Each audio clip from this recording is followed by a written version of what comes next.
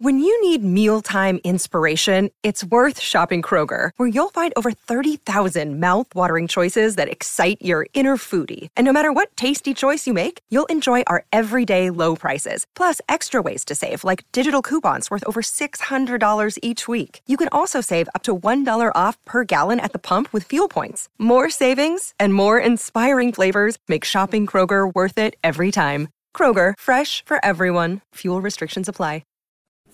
Hello, welcome to Talking City, the Manchester City podcast of Manchester Evening News. I'm Rich Ray. I'm delighted to say I'm joined today by Simon Bajkowski. Hello. Have I got your surname right today? Not quite, but closer than previous attempts. So. Okay, we're getting there. Yeah. Next week we could nail it. The lottery goes on. That's already something to look forward to for the next episode. Yeah. And Ian Cheeseman, which I think I've nailed the pronunciation of. Yeah, you're alright. Just about. And we're here on a very sunny bank holiday. Where else would any of us want to be, really? Exactly. There's only one sort of footballing talking point, fresh, hot off the press from the weekend, Champions League final. The win for Real Madrid means they're in pot one for next year's Champions League. So from a City point of view, they can't face Real Madrid until the knockout stages. Or Barcelona. It means that I think... Or Atletico. Or Juventus.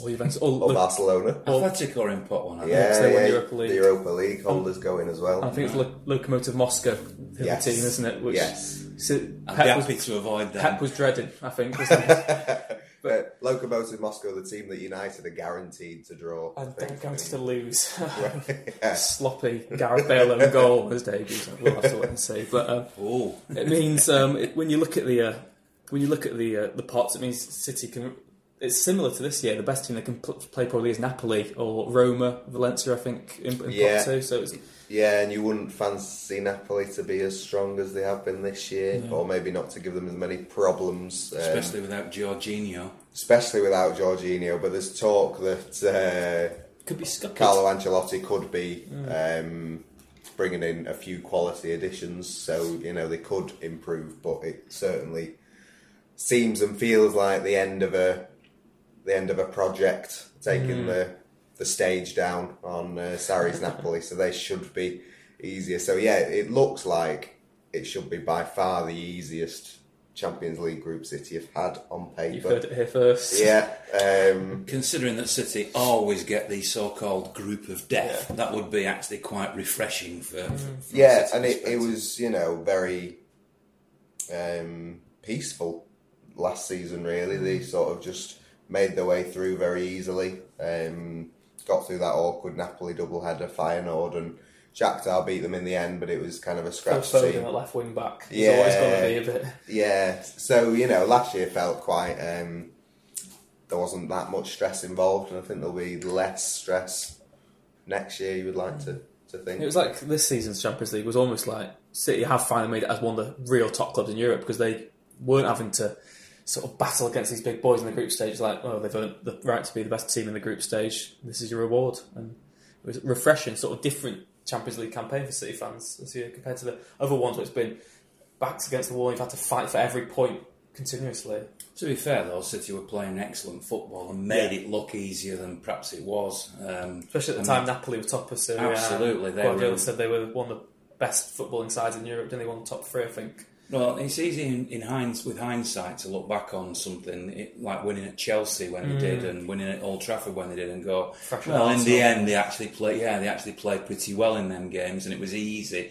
But it wasn't easy at the time, and I think both of those Napoli games last season were big challenges, and I think winning those games and winning the way that they won gave City that boost of extra confidence and feel good, and that momentum that you need as the season goes along. So you could argue, if you're really being finicky, that actually having an unchallenging Champions League group doesn't help the momentum of the season, that maybe actually playing somebody decent. I mean, that's the Scottish factor, isn't it? That, the Celtic never play anybody decent until they're in the Champions League. It won't be like that, I know, in the Premier League, but still, You're saying that City might as well be Celtic? Yeah. You saw that then on social media. We all saw that. We all enjoyed it quite a bit. Yeah, I'm sure you know what we're referring to. There was a United fan speaking on a tweet that was about... Went viral, didn't it? Went viral, yeah. And he probably regretted saying it straight away, but City fans don't really care, do they? It was good to see. It's good to see when they've wound up the other side of Manchester just that much. It shows just how frustrating it is for them to see their greatest rivals win the Premier League and then their other fierce rivals in the Champions League final. From a City point of view, were you happy to see Liverpool? Well, it's an interesting one, isn't it? Because there's no doubt that there has been a huge sea change in City fans' verdicts on Liverpool. I think what happened in the game at Anfield in the Champions League, the bombardment of the coach. I've seen some ridiculous comments from some Liverpool fans saying it was only hit 2 or 3 times, the coach, and stuff like that. And other things that have happened too, the league game after City fans were impeccable for the commemoration of what happened at Hillsborough, and then the booing and the cheering when a player got injured. There's been a massive change in City fans' opinion of Liverpool as a fan base, if you like, because I think traditionally City have they're obviously their arch enemies, if you like, are United. But the number of City fans I've spoken to in recent weeks before that game on Saturday saying, you know what, I actually dislike Liverpool now as much, if not more, than United. Now, that's quite a statement, because it used to be said that it was the United-Liverpool rivalry that was the most intense. But there's definitely, it's not right anymore. And I get it. I mean, I did one tweet on after the game saying, after what happened to the coach, karma.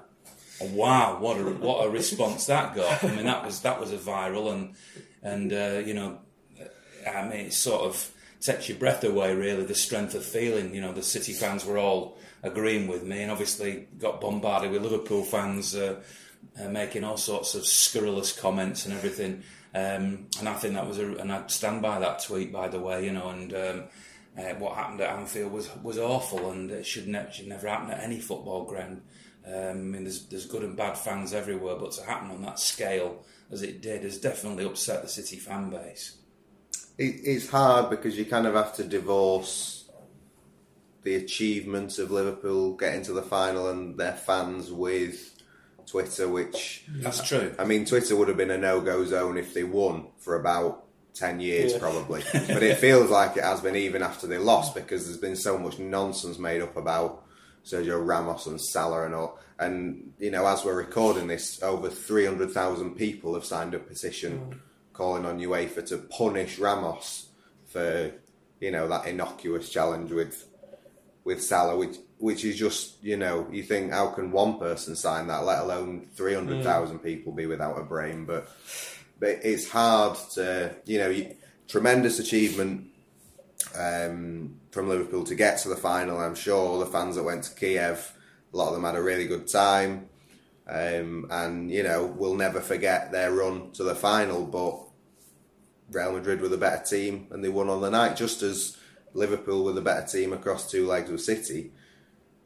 There were some refereeing things, quite a few big decisions that went against City, and if Sané's goal is given at the Etihad and they go in 2-0, who knows what happens, but it didn't, and Real Madrid did what they do. They found a way to win. Liverpool didn't, and they never really looked like they were going to win the game. So I think you have to congratulate Real Madrid and Zinedine Zidane, that coach that doesn't seem to get any credit ever, but as 3 Champions Leagues in a row is, that's the standard that City have to look at and say, how do we get to be where Real Madrid are? Because Liverpool, I thought, played a bit like City have done in Europe. It's just that knowing how to win, that know-how of getting things done, the experience of being in those situations, and City are only going to get there by winning in places like Napoli and the big stadiums and the big matches. So, if you think Real Madrid are still the example for everyone to follow in Europe. Yeah. I mean, I watched that Real Madrid game and thought, what do I learn from this as a City fan? Sergio Ramos, as you quite rightly say, has been the focal point of some ridiculous comments. I mean, what happened was, they both fought for the ball, and unfortunately Mo Salah fell very awkwardly. And as a human being, you've got to feel sorry for him, and to see him in tears go off and his World Cup to be threatened, it is heartbreaking. It really is. But Sergio Ramos, whilst he's a hard, experienced defender who can be cynical at times and can do things that you think, you know what he's doing there. Any fair-minded person that watched that challenge cannot possibly come to the conclusion that he was trying to end Mo Salah's game. Ridiculous. I don't make a habit of it, but I feel like it's really hard to deliberately dislocate somebody's shoulder. If that happened 100 times, 99, it can't happen. It's just a freak accident. How many football injuries are dislocated shoulders? How can you even plan to... you can't plan to do that. There's no way you can do it. It wasn't even... You could tell... You plan to leave your arm in, but... Yeah, that's what all the best defenders in the world do. Yeah. I've seen Photoshop pictures on Twitter of Ramos smiling and everything, which wasn't that incident. It was at a different part of the celebration game. And you think, what gets into people's minds that they want to try to twist the truth like that? Fake news, Ian.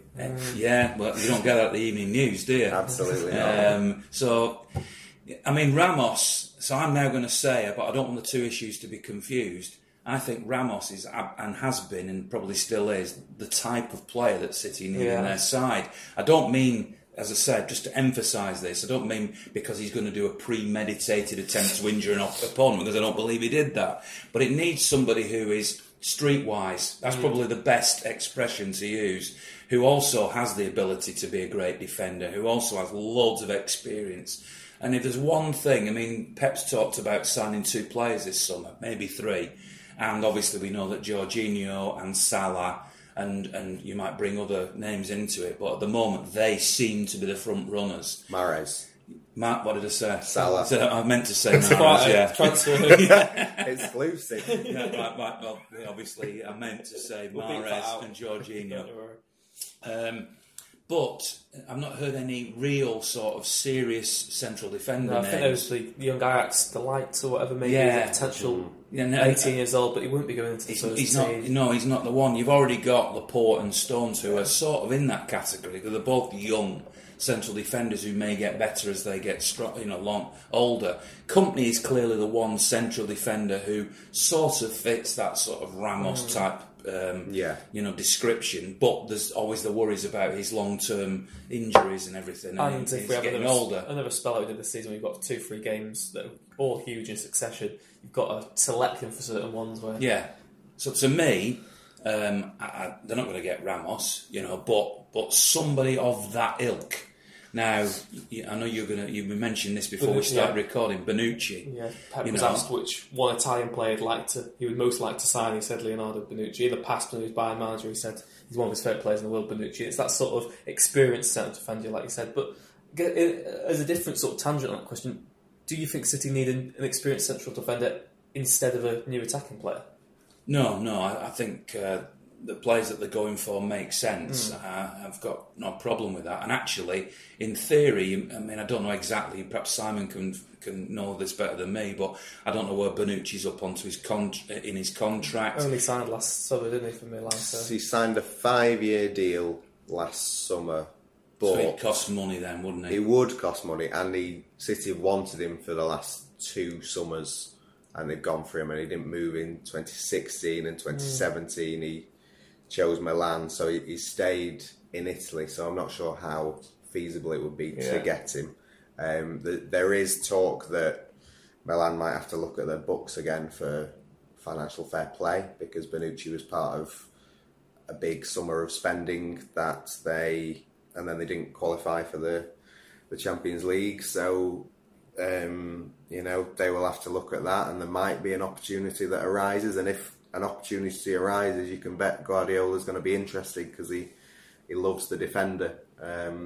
But it's whether it comes up. But Bonucci is a player for the big game, the big occasion. We're talking about Real Madrid, Champions League. Well, Bonucci has shown up time and again for Juventus. I think he scored for Milan against Juventus this season in a sort of critical game. So he would be perfect for them. It's just whether they can get him. I'm not sure. Well, the problem with being in the role I am, which is very much a City specialist, and although I do watch other things, I'm not quite across who's available. But there may be that there is an experienced central defender out there in Europe who's on a Bosman this summer or coming into the last year of his contract, because to me, even though I completely admire and agree with everything that City are doing in terms of, as much as possible, recruiting young players with a longevity, the value that will increase as time goes along if they play consistently well, and that is the model that they're using,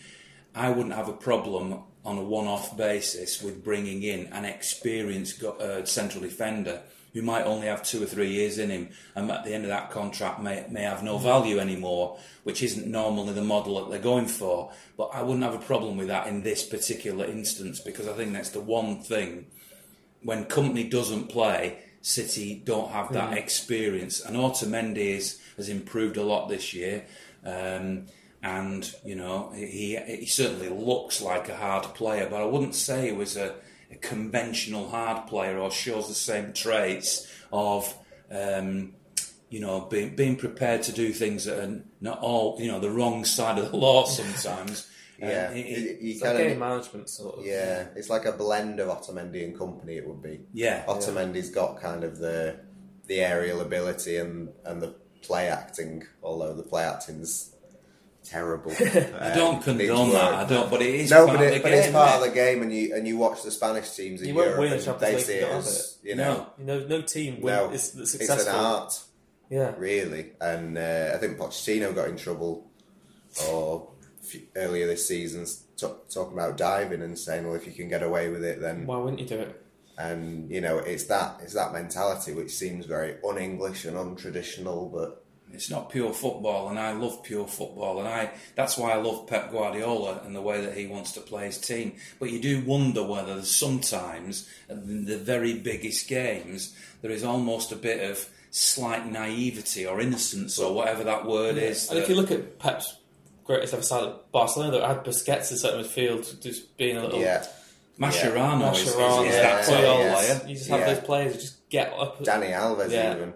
You need to rile your opponent and you need to get under their skin, frustrate them, kill a game off in the last few minutes. And I guess that's what City are missing, and that's probably the one ingredient they need if they actually want to be Champions League contenders. Yeah. But, I mean, elite football and elite sport is based on the World Cup pushing the boundaries and getting that extra 1%, 2%, 3%, anything you can get to help your team, and that is part of it. And you'll see at the World Cup this year, whichever team wins it, I can guarantee they'll have someone in centre midfield who just breaks the game up, really irritates everyone else, controversial moments, but that's what you need to succeed. Vidal does that, and I know United were after him for a while, but at Bayern Munich, Vidal is that player, isn't he? Mm-hmm. And I don't know if is Jorginho that type of player. I've not seen enough of him. He's certainly a footballer. He loves to spray the ball about and keep it moving, but I get the feeling he's more of a Fernandinho type of player. I don't think he quite fits that role. Maybe he could adapt, but City haven't quite got one of those players, but they're close. They're not far away. They've got people who can rile up, and you look at someone like Walker and what he did in the derby in the last few minutes, kicking the ball away when he was trying to take a throw in, and that is the sort of the spirit that you need. Yeah. And it doesn't have to come out all the time. No. You just need to be able to call on it when necessary. I guess when both those little topics up, it sounds like Jorginho and Mahrez are definitely the top two targets for Guardiola. So do you think some of those two players is enough to make City Champions League contenders? Well, I'd still put in the defender into the mix. I don't think there's an awful lot more needed. Obviously, if Ederson got a serious injury at the moment, you looked at what happened in the Champions League final with Karius, and I'm not saying that Bravo would make those exact mistakes, but there is a sort of... Well, you're chuckling away at that, Simon. But I think Bravo is a very, very good goalkeeper. But there is some. It's about psychology, isn't it? Yes. Did the Karius mistake in the second one happen because the first one had happened? According to Klopp, it did. Yeah. But Bravo's stuck in a cycle where he can only get better by playing consistent games, and he's not going to do that. So he's sort of stuck at this limbo at the moment, I think, where if he was playing every week, he would cut out these errors or at least reduce them. But when you're only playing sporadically... and it's not even better almost. It's just when he plays, you take away the confidence in the whole defence. Yeah. And, he played the last day against Southampton and Brighton before, and there were just a few times where he just made you sort of want to put your hand over your eyes. So does City need? Do they need to bring in a sort of? It's not going to be Joe Hart, but they've got type of they've player. got a ready-made keeper at the club in Angus Gunn, but he's a different style to Ederson. He's a good shot stopper. Is he a good alternative to have as number 2, or do you think he? He might be, but the trouble is he's too young, and as a young player like that, he's not going to want to sit on the bench. Though? What is he's he? a year younger than Ederson. Exactly. Well, exactly. Not. Do you not think that if you're going to bring in a goalkeeper to be serious cover for Ederson, who's going to play in 90% of the games, it has to be a 30-plus goalkeeper? I don't know. Who's had his best days, who's now... I mean, they have still got Bravo. Yeah, I'm not saying... That's. I only put a question mark on that one, If Ederson plays consistently and is trouble-free injury-wise, then as far as I'm concerned, Bravo is perfectly acceptable.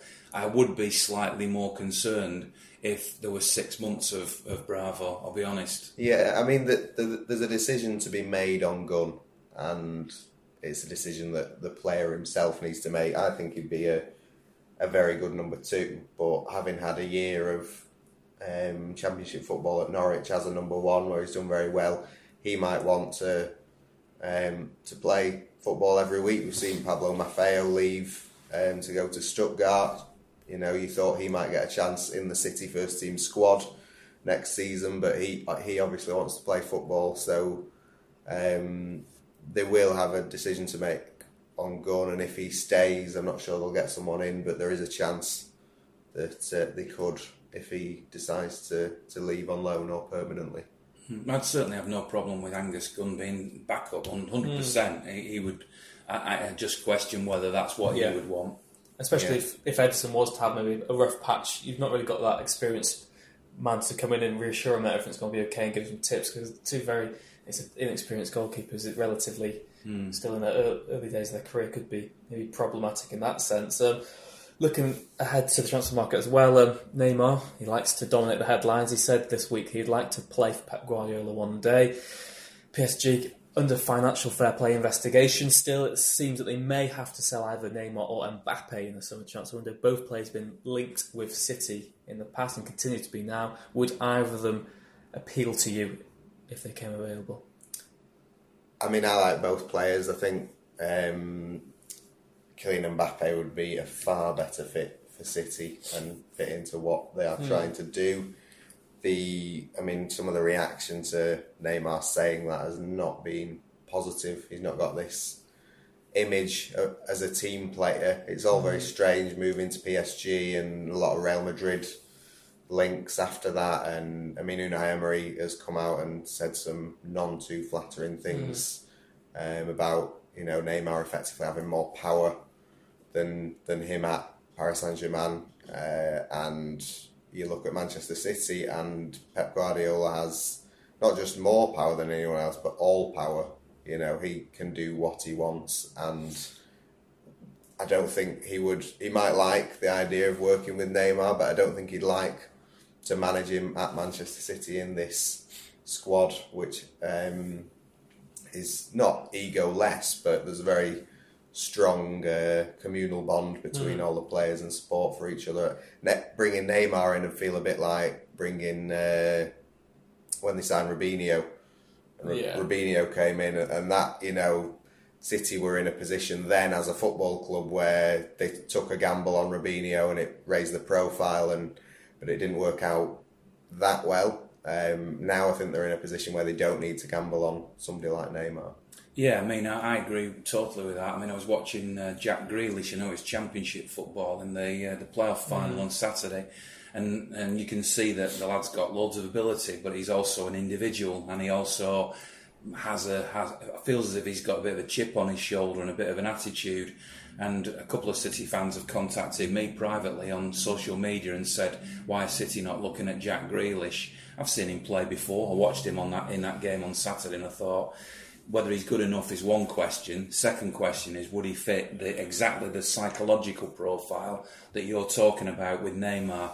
And I don't think he would. I don't think Pogba would, for example. I think players who where it's all about them are a worry. And on that basis, Neymar is that type of player, isn't he? Do you have any of those worries about Riyad Mahrez?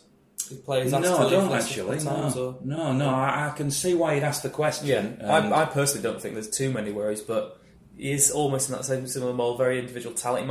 If he comes to City, he'll go from being a star man at Leicester to just being a peripheral member of the squad at City. At Leicester, yes, he is the star man. He can't get away from that because he's the best player, but I don't think he plays. I don't think his body language or the way that he plays is about him. So he doesn't take that extra player on. He doesn't...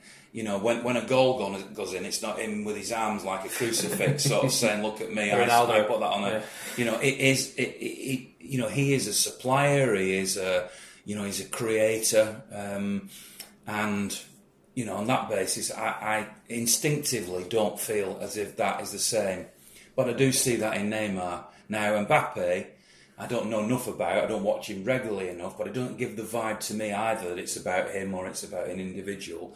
And I think it's crucial under Pep and with this City team as it is at the moment that everything integrates together well and that collective dressing room bond or whatever remains intact, because that's what makes City special. It isn't about an individual. I mean, that was the other thing that was so evident on Saturday when Mo Salah went off injured. That was it. The game was over. Psychologically, Liverpool collapsed. And it's been great that Mo Salah has received all these individual awards. And he is undoubtedly a very, very special player.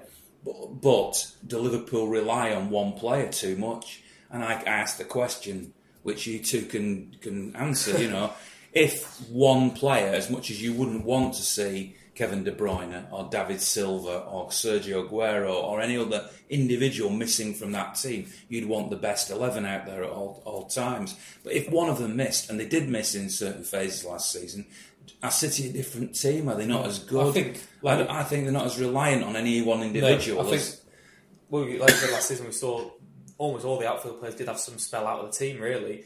Ederson appears to maybe be that one that, like you said earlier, if he was missing, maybe the results would be affected. But they've played without almost every one of their big names, really, at some period last season. Didn't stop them at all. The fact that it was so difficult to pick a player of the year, I mean, it wasn't, it was De Bruyne. But the fact that you had David Silva and you had Leroy Sané, got the young player, Sterling...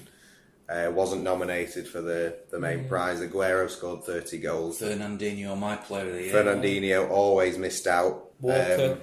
As I nearly did. Walker changed the style of play. Just shows that there is a team. But with Mbappe, it's interesting.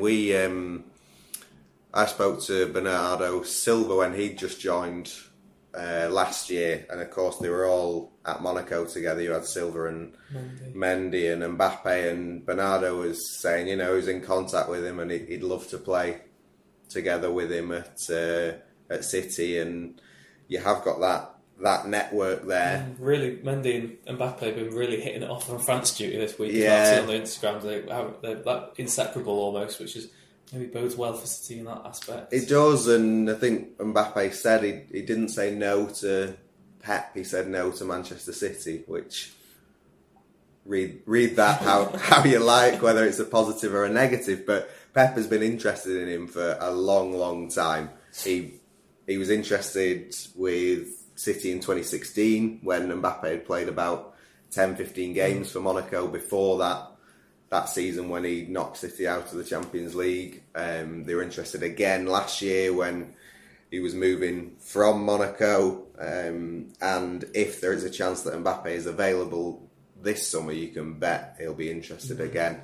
A bit like Milan, the talk that PSG might have to look at Neymar and Mbappe, because it turns out that spending 350 million on two players might not be and in theory, the best thing to do. Mbappe might be the easier one to get out of Paris because, well, again, you might know more than me on this, but he went on a season-long loan from Monaco, technically, didn't he? And I don't know whether it's easier to separate out now this summer the purchase agreement, and that would be the easier way to meet FFP rather than actually sell a player. Yeah, I think it's just difficult because we're giving the reasons why Mbappe is a better fit for City than Neymar. I think if you're looking at it from PSG's point of view, Mbappe is a much better fit. I mean, he's a local boy and he can be, you know, a key player for them for 10, 15 years, whereas Neymar,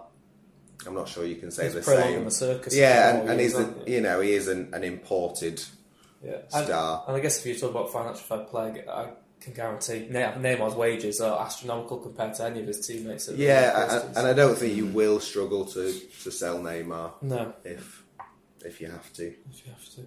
I know you wanted to mention the World Cup at some point today, too. You said you're watching the Champions League final. Yeah, I mean, obviously it's something we might talk about in future weeks because the World Cup is fast approaching. But I watched that game in Kiev, and I've been to Kiev. I don't know if have you been to Kiev, Simon? No, I haven't. No, but I've been lucky enough to go to Kiev, and it's a lovely city, very interesting city. But you watch a game like that, and you think, this game could actually be anywhere. You know, obviously the branding all around the side of the stadium is the same in every Champions League game. The modern stadiums look relatively similar. I know there was a big running track gap in this one, but and the World Cup's coming up in Russia, and they'll all be sanitised as well. The number of corporate seats at the World Cup, particularly, but in Champions League finals and Europa League finals are all now rapidly increasing, and there's less and less sort of real fans getting into the games, and you think, I could actually be sitting watching this match, and if you said to me, this game's taking place in Qatar, it's taking place in Albania, I'd go, oh, is it? Right, you know, and apart from the little sign on the halfway line that said Kiev, how would you know where that game was played? Does that not make you a little bit depressed that football? I mean, I can remember back to 1978, Argentina, when I was growing up, and the ticker tape coming down, and you know, Mario Kempes and all the rest of it, and it just there was a total identity with where these games were being played. And obviously City are trying very hard at the Etihad to give the stadium an identity by doing things differently, by having City Square outside the stadium and everything, but you know, still. But that's outside the stadium. Yeah. Are you saying if you look at a City game? Yeah, no, you're right. I can't argue with what you're saying. Yeah, no. And it's everywhere. It's not team specific. It's not club specific. Yeah. And I mean, it's just me. Maybe it's just me a certain age, and I just feel it's sad that the identity of football grounds and football crowds are slipping away, and it's just becoming a very yeah. You could be they're playing changing it on FIFA, couldn't you? They're changing, but it's you know, it is always great when you see a new ground or a particularly quirky ground or something like that. But Fulham are back in the Premier League. Yeah, Yeah. And it has been sad losing Upton Park and getting the London Stadium, which is it called? Yeah. Very similar to the stadium in the Champions League finals. Yeah, just, and Stamford Bridge hollow. is brilliant, and White Hart Lane was brilliant, and it's been a bit weird going to Wembley, and it'll be strange not going to Stamford Bridge because they're like old-fashioned grounds in the heart of their areas. But yeah, it's a tough one. I guess maybe you say how much of your match day experience goes down to the stadium, and you just make more of the bits outside it. Do you think that is there anything you think City could do to improve the matchday experience to make it feel? Personally, I'm not a massive fan of all the entertainment happening, which is what Simon alluded to, happening outside the stadium, because that means that people come in late, and it feels like what you're watching outside the stadium is because it's so staged and. I don't get to watch it a lot, I admit, but when I do watch it, they're sat on chairs in suits, and it looks a little bit like you're watching a TV programme on stage. And I personally prefer to see more interaction with the crowd. Now, whether that's in or out, or a combination of both, I don't know, but football crowds don't need to be entertained. my old-fashioned view is that they don't need to be entertained. They come to watch the football to be entertained. So the stuff that happens in the stadium, which you see a lot more in Europe, is more about building up the atmosphere rather than being entertained. I mean, I saw people complaining, media colleagues of ours, I think Henry Winter was one, about the stadium in Kiev just being all massive rock music leading up to the game. And saying, why don't we just let the fans sing? And yeah, I think often less is more. Yeah. And there's sort of you get these unrelenting PA systems that just boom out, and like Dua Lipa, fantastic singer, whatever. Is her target market a load of Liverpool and Real Madrid fans? Probably not. So don't stick her on at 7:30, 15 minutes before the game, and just let the fans sing or whatever. You do have it like at Huddersfield, for instance, they play a load of dance music before the game, and the fans get really into it, and it builds. But just sort of leave it more natural, really. I thought City do a lot of good things, and they do try a lot of different things. And I thought their title celebrations when they got the trophy were a really nice touch. Top class, yeah. Just, organic, because exactly, and it probably was planned, but it felt very natural. Yeah. And you got like that brilliant picture of Sterling, Walker and Stones with the trophy, and you've got so many brilliant pictures of like the players with their families and all that. Just taking in the moment and enjoying it, and I think, the more it's left to players and fans, the better, rather than trying to sort of micromanage to the minute what's going on. And I know City send out surveys and things like that to fans groups all the time, and they do try very hard. So I'm not really having, I'm certainly not having a go at them, but it feels as if ultimately the fans who attend games should be the ones with the bigger voice who prioritise over the TV audience. Yeah, absolutely. The TV audience, once, as long as you give the priority to the fans who are there on the day, the TV audience, by definition, will get the right package, will get more atmosphere. But if you're thinking all the time of the TV audience, I suppose that's really the crux of what I'm talking about. Because when I've been out to Kiev as a City person, and I've seen the city, I've had the full Kiev experience, the full Ukraine experience, or in Madrid, the full Madrid experience. But inside the stadium on television, you don't get that. And I just feel it's sad that I suppose what I'm trying to do to a certain extent with my vlog is to try to give that experience outside the real sort of view. And a lot of people seem to relate to that, so that tends to suggest to me that there are a lot of people out there who agree with me, who'd like to see that more of a organic, if that's the word, an organic match day experience, but that should be led by those who attend rather than those who are not there. I'm not saying everybody can attend, but that's where it should centre on. Yeah, I guess looking forward now, we've got pre-season on the horizon. Mark your calendars for that. You'll be going, Ian, to 18th of July. Yeah, that'll be another interesting aspect for City. We talk about this raw emotion and the organic atmospheres. It should be different over there. Very different. I mean, I was on pre-season last year and saw it, and it was very, very different. And the people who attend those games will be generally people who only watch the games on TV. So it's very, very different than actually attending a game here. Interesting and I like different, but nevertheless very different. And you'll be getting the full American experience that time as well, will you? Yeah, and I've got to say I love Americans, and I love they're larger than life people, and they tend to be quite emotional, and looking forward to interacting with them, and giving hopefully an experience of that off the field to people back here. But it's the games out there are going to be basically a second string as well, aren't they?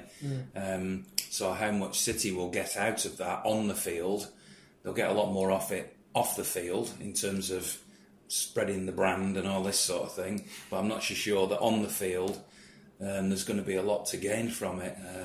It's going to be this final game that they've yet to confirm, and the Charity Shield or Community Shield. Those are going to be the only 2 games really of serious note in the warm-up, aren't they? Because of the World Cup. I mean, predominantly now, again, we're talking about stadiums changing, top football clubs have changed, and the primary aspect of pre-season tours is not footballing. No.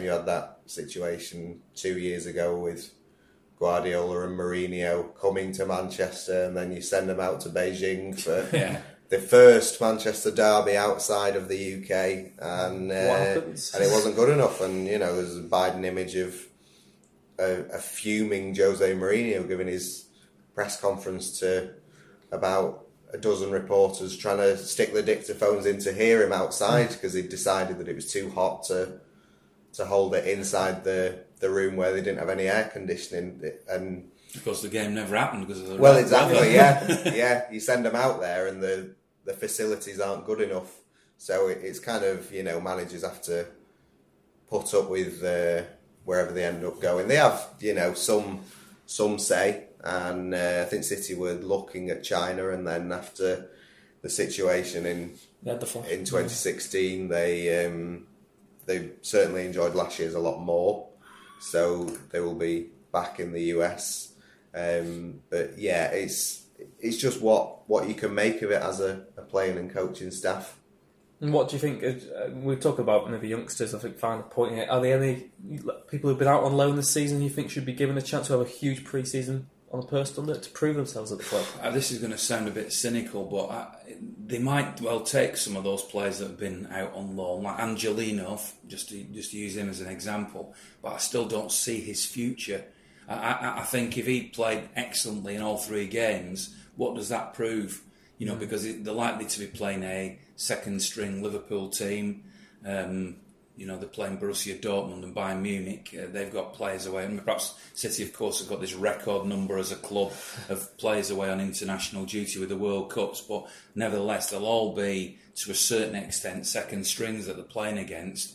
So if Angelino, and I don't mean to have a go at him or single him out, I'm just using him as an example, but if he's a player, the reason I use him is he's a player sort of forgotten by a lot of players. So Angelino comes back in, plays at left back, plays 3 outstanding games, City win all 3, suddenly is he then in the frame to play, to challenge Mendy and Fabian Delph? I don't think so.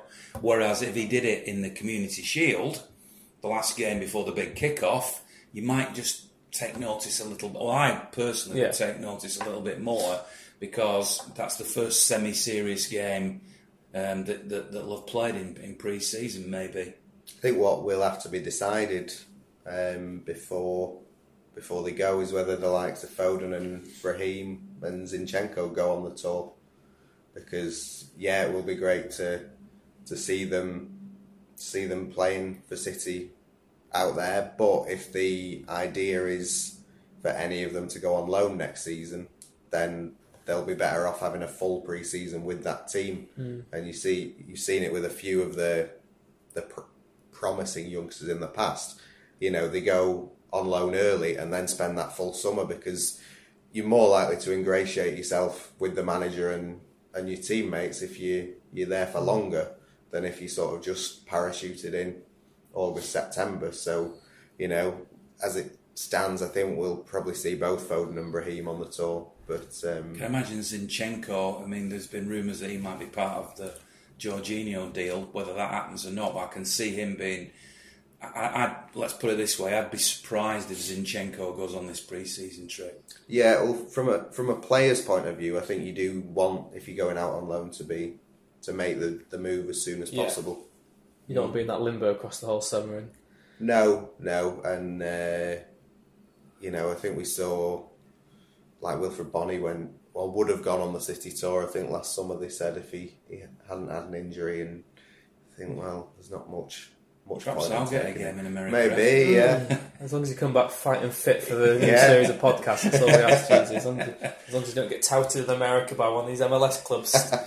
Could end up on somebody else's podcast. Who knows what an exciting thought that is for you and for us all. But sounds like a good time to wrap up this pre-season special. We'll be back next week.